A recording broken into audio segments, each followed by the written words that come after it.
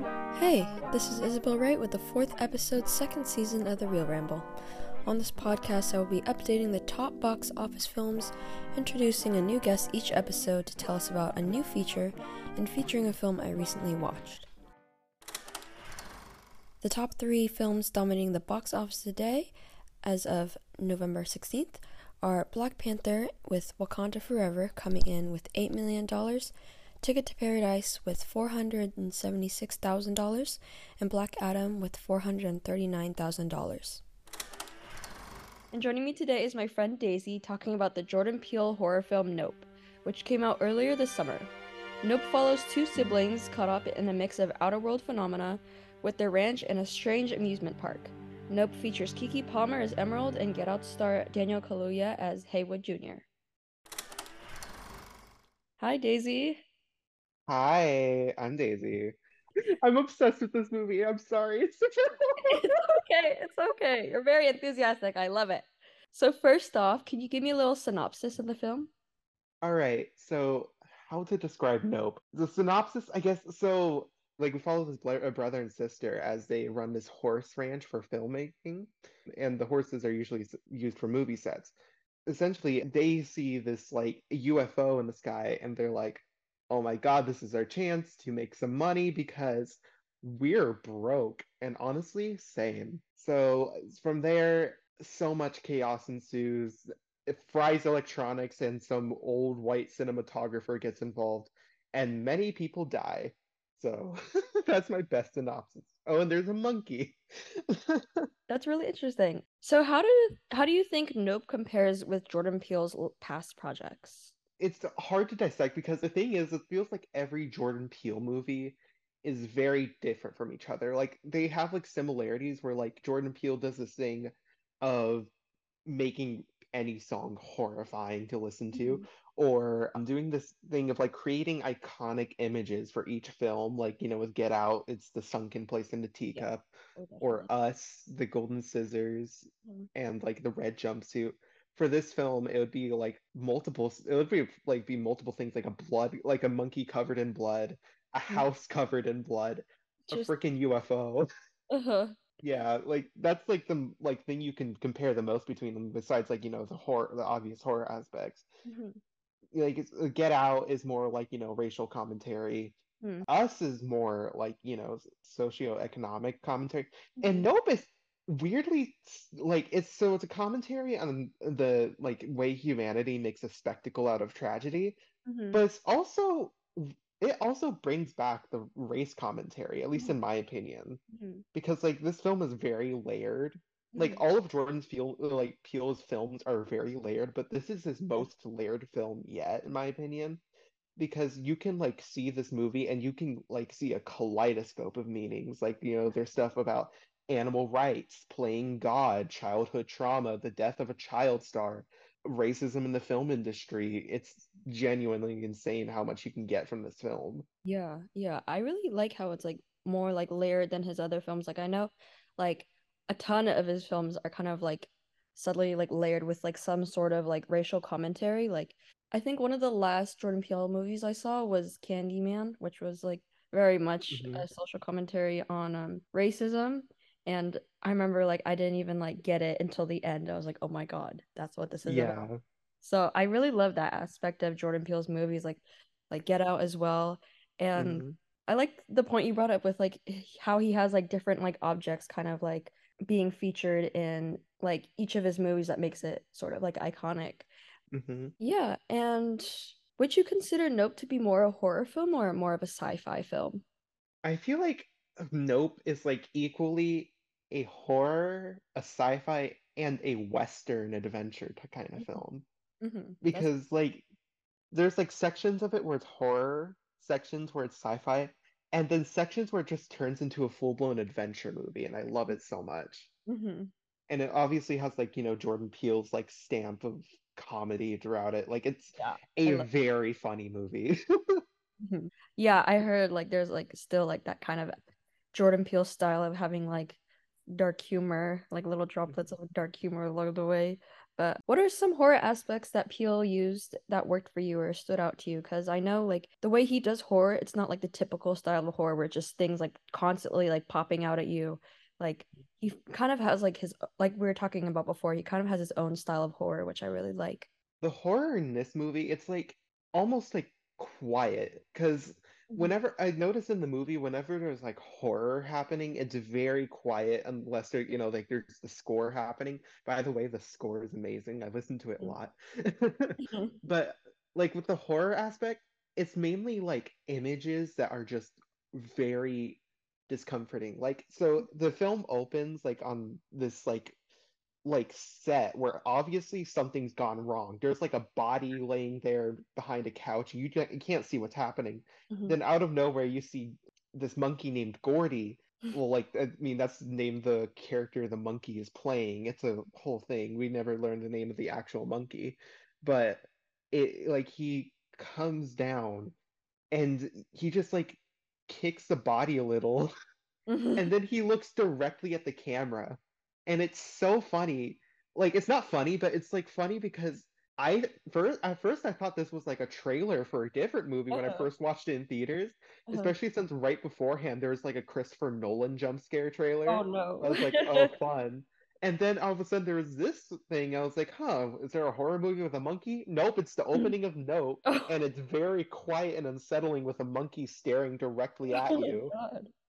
And then there's also like this moment which I call the crowd abduction scene, Hmm. where basically you see like the UFO come down like to this crowd because like there's like a show going on that like the character named Jupe is putting on for this crowd of people, Hmm. and the UFO comes down and starts swallowing everyone, and you just like see their shadows flying up in this tornado, Oh my and God. then from there you cut into the inside of the UFO and you just see the people flowing up in this like almost like bouncy castle type texture Uh, that's like glowing and stuff, and people are screaming. uh, It's legitimately horrifying, and then there's just like little moments where like the UFO flies by and you can hear screaming. oh my God.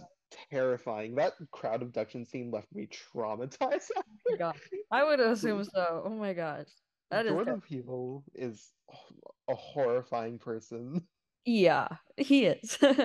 Like some of the stuff he comes up with is like, what I prompted think he's that? mentally deranged. I think so. I think he needs some help, but he does make good movies out of it, so we'll give him that. Sir, please get therapy. You make Literally, amazing literally. movies, Like, please reach out if you need anything. Like, but blink twice if you need help. yeah, link twice. And then I find it so funny how he literally has like he makes all these like really like horrifying movies, and then he like also has like a show, Key and Peele, where it's just like basically like all humor, which Yeah, is funny. He's a man of all trades, I guess. But in terms of like technicalities like cinematography, writing, or like the acting, like what kind of things stood out to you? I feel like what stood out to me the most was the writing of the film because, like I mentioned earlier, of like how layered and how many meanings there are to the Mhm. film. Oh, But definitely. also like the cinematography is like really amazing. Like Mhm. everyone wants to talk about, like the IMAX cameras, which is amazing, and like the way like everything was filmed. But there's all like a little moment, like as much as like, the bloody house like sticks with me, or Mhm. the like shot of the UFO chasing Daniel Kaluuya on a horse sticks with me. I think the moment that sticks with me the most is this little moment with cinematography Mhm. where it's like a conversation between Daniel Kaluuya and Kiki Palmer, and Mhm. like Daniel Kaluuya is like facing away from Kiki Palmer, and like it keeps rack focusing between them, Mhm. and I don't know why, but like it just like sticks with me. It's this like a little moment where like it plays with lighting and cinematography to tell a story visually as well as what's going on you Mhm. know Mhm. in the story. Mhm. That's really It's really cool. interesting. That's really Mhm. interesting. Oh, also sound design is Mhm. amazing. Chef's kiss. Definitely. Like you said, like with like the silent scenes as well. How well do you think the casting was done in like terms of like Daniel Kaluuya's like reoccurring working role with Jordan Peele or with Kiki Palmer's performance? And I know she hasn't done many acting gigs for a while, but I feel like this is sort of like a comeback for her. Yeah, it definitely is a comeback for her. Personally, I think like all the casting was pretty much perfect, Hmm. especially with like Daniel Kaluuya, because I think Daniel Kaluuya might be my favorite actor like ever. Hmm. So Because valid. yeah, because he has like such an insane range, not rage. Who knows? He might be very angry, Yeah, who but knows? he has this like insane range, like going from like I remember in Widows he was like very threatening, but then you like go here and he's like just kind of like this. He acts like a brother, and so it's funny because like he acts just like my brother. Hmm. When I was watching the film, I was like, is this my brother on screen or something? Hello? In old films, they would like code characters as queer or whatever. Yeah. Yeah. This film kind of codes Daniel Kaluuya as autistic, and it really shines through. Like I've seen like many people I know like read him as an autistic person. Like Mhm. autistic people I know take that reading, and it's really cool actually. Yeah, that's Also, really interesting insight. Like, mhm. I didn't think about that. Oh my gosh. Also I love Kiki Palmer in the film because she is so funny, but like also like a insanely like deep character. It's funny because like this is kind of like I'm pretty sure this is like the first Jordan Peele movie to include like a queer character, and it's cool because like it's she plays the queer character, and it's like very like it's not fully explicit about it, but you can tell like based on like Uh-huh. interactions with some women and some of the things she says. Uh-huh. And it's cool, like it's not like her entire character. It's like it's just part of who she is. Mm-hmm.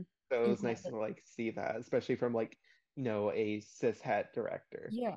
Oh, definitely. And then kind of seeing how like you can have like a queer main character without making it like the entire like basis of the film, Hmm. which I think is really interesting. Yeah, it's so interesting to see like her in roles like this after like because like the first thing I think about when I hear the name Kiki Palmer is just Disney Channel. I love seeing Yeah, in films like this. But yeah. So on a scale of 1 to 10, how would you rate Nope? I'd give it a 10, 5 stars, Angel, 5 stars. Mm-hmm. Mm-hmm. I love it. Awesome. Lastly, if there's anything you want to shout out to the listeners, like your films or letterbox, and I will link them in the description. All right, cool. You can basically like find most of my stuff connected to my Instagram, which would be at killer_queer_daisy, or my film Instagram, Dazzling Daisy Films. Awesome. Yeah, I will link them in the description. Well, thank you, Daisy, for your time. And the Hmm. next segment, we'll continue with the highlighted film of the week, The Grand Budapest Hotel. Woo. Woo! Directed by Wes Anderson and released in 2014, The Grand Budapest Hotel is arguably one of the most notable Wes Anderson films, winning 3 categories in the Academy Awards. The Grand Budapest Hotel follows an unlikely bond between a hotel manager and a lobby boy in a posh hotel intertwined by a murder mystery.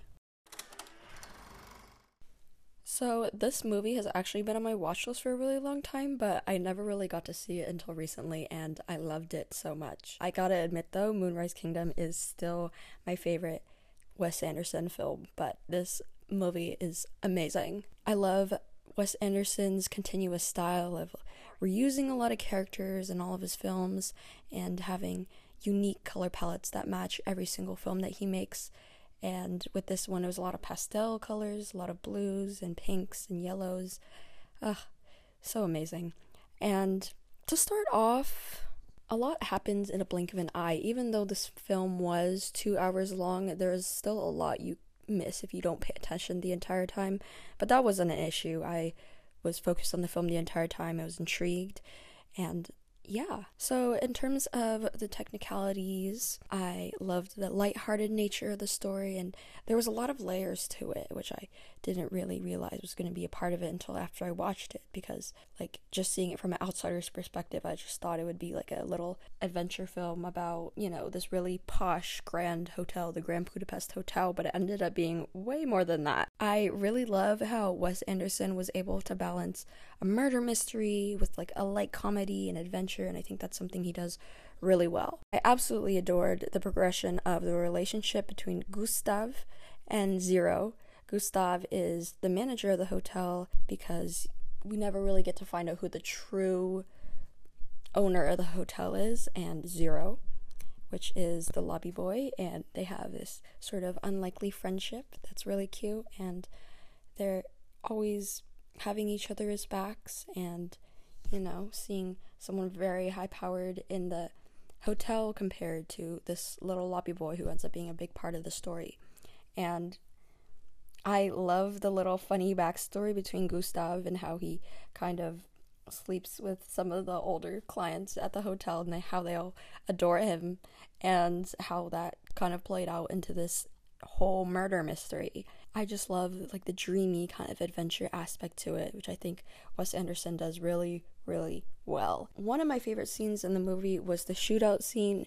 Really, really detailed, really, really done amazingly. The directing is on point. I love how all of them were crowded around this terrace of the hotel, and they're all trying to shoot at each other, but no one actually really hits anybody. And I feel like with the whole shootout and the whole mystery part of it all, I think that's what really made the story itself intriguing, because, you know, Wes Anderson is known for his cinematography, but I think in a lot of films what's hard to do is to balance the meaning and the layers of the story as well as the cinematography aspect. And I think with this film he was very spot on with it. And the film was just really fun. It was really, you know, it was very humorous at some parts and really interesting to watch. And there's like little drops of like light humor that I love, especially with the boy with the apple, which was like the main part of the film, which was this painting that this lady who used to sleep with Gustav, and it ended up that she put him in his will, which ended up being a whole murder mystery, because I think it's her son Dimitri at the end who ends up being the perpetrator of this entire murder mystery.